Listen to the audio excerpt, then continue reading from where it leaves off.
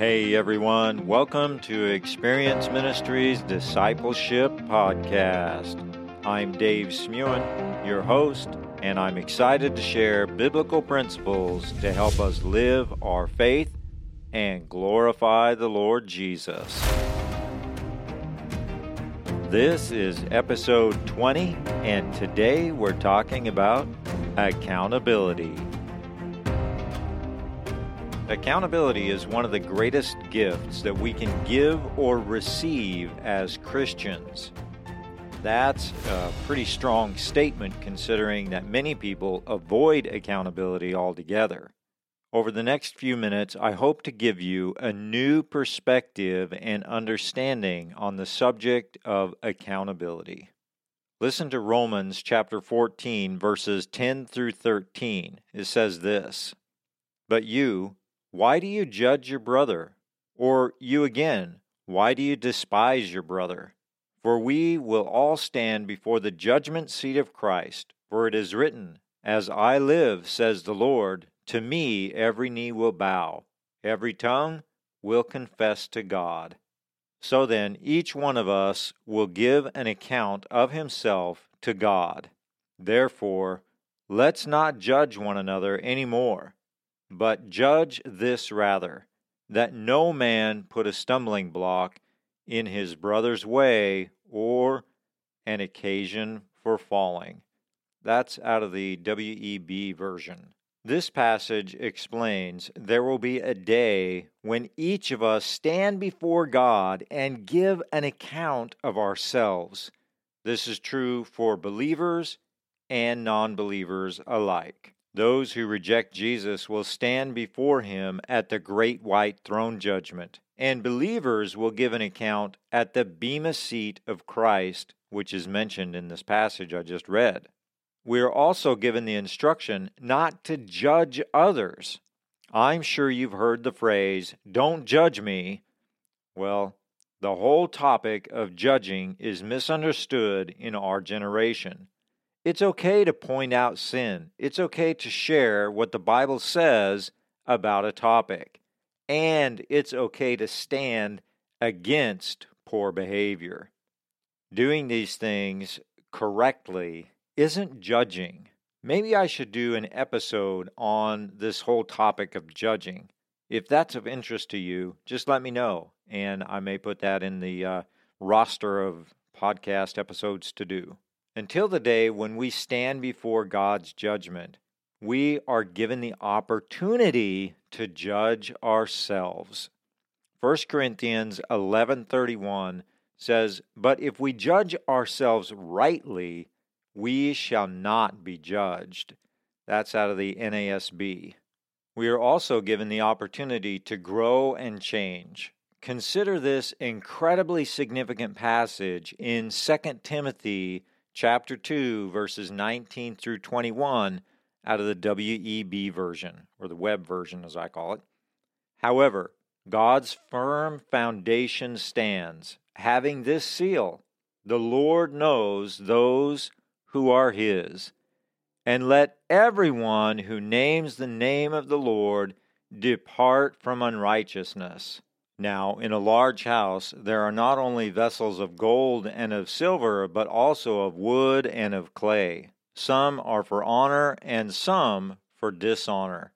If anyone therefore purges himself from these, he will be a vessel for honor, sanctified, and suitable for the master's use, prepared for every good work."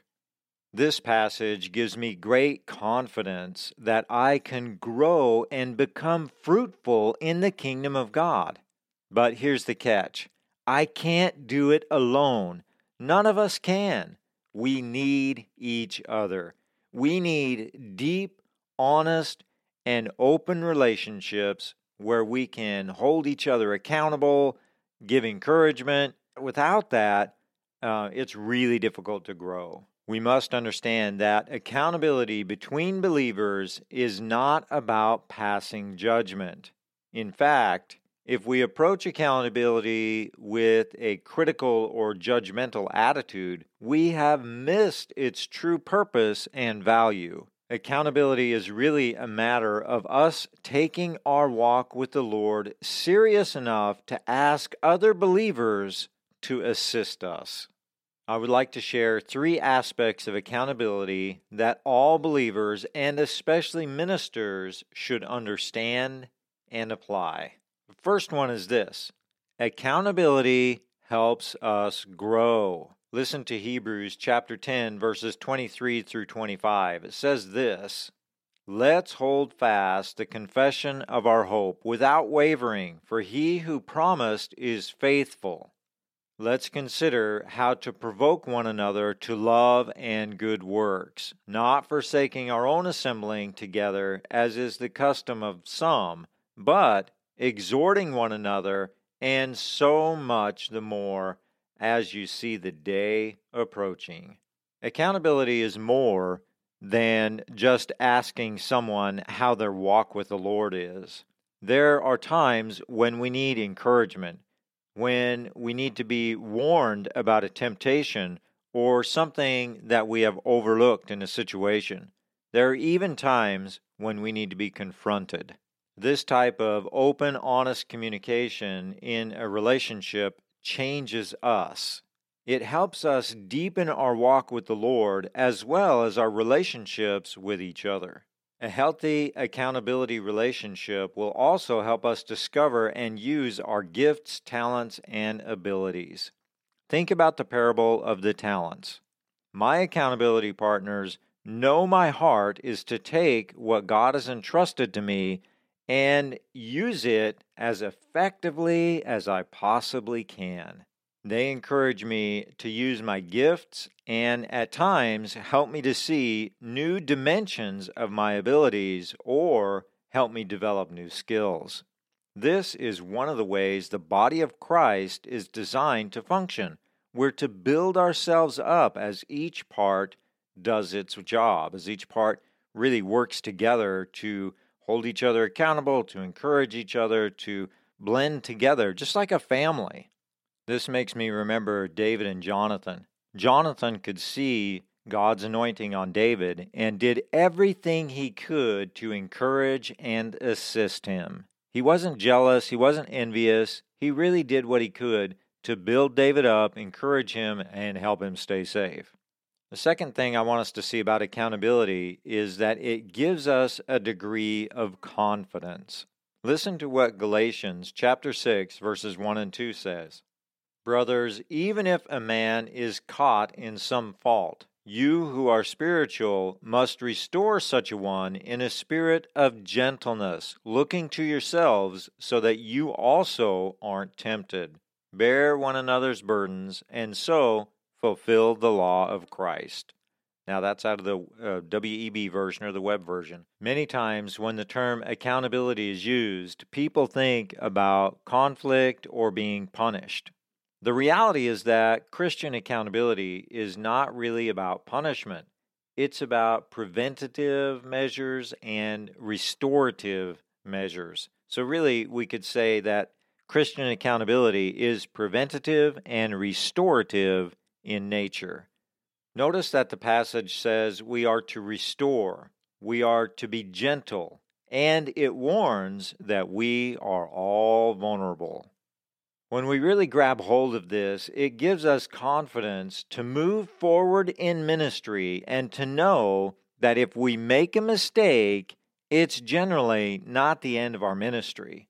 Let me make an important side note. There are consequences and there is a process to restoration. We shouldn't be fooled into thinking that we can get away with anything, but we need to have the confidence that if we do make a mistake or stumble, there are people who will help restore us.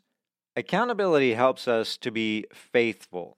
It helps us to know we are doing our best with what God has entrusted to us. This, in turn, allows us to keep growing personally as well as investing into the lives of others and ultimately the kingdom. The third and final thing I want to share about accountability is that it helps protect us. We generally take this for granted until we're in a position of needing others to help us. Our relationships, how open and how honest we are with them, and how much we allow others to speak into our lives has a great impact on how much they can actually help us if the need arises. This is true when we need encouragement, when we are tempted, or when we need something like a reference, or when we need someone to speak well of us. So here's the thing. If we want the benefits of honest and healthy accountability, we must see the need for it and how important it is. We must be vulnerable, humble, and teachable. Hey, thanks for listening. And I really appreciate you joining. Share the podcast with your friends, maybe some people that need to hear the topic, and just help us spread the word so that it can continue to grow and have a positive impact in the kingdom of God. And I will catch you next time.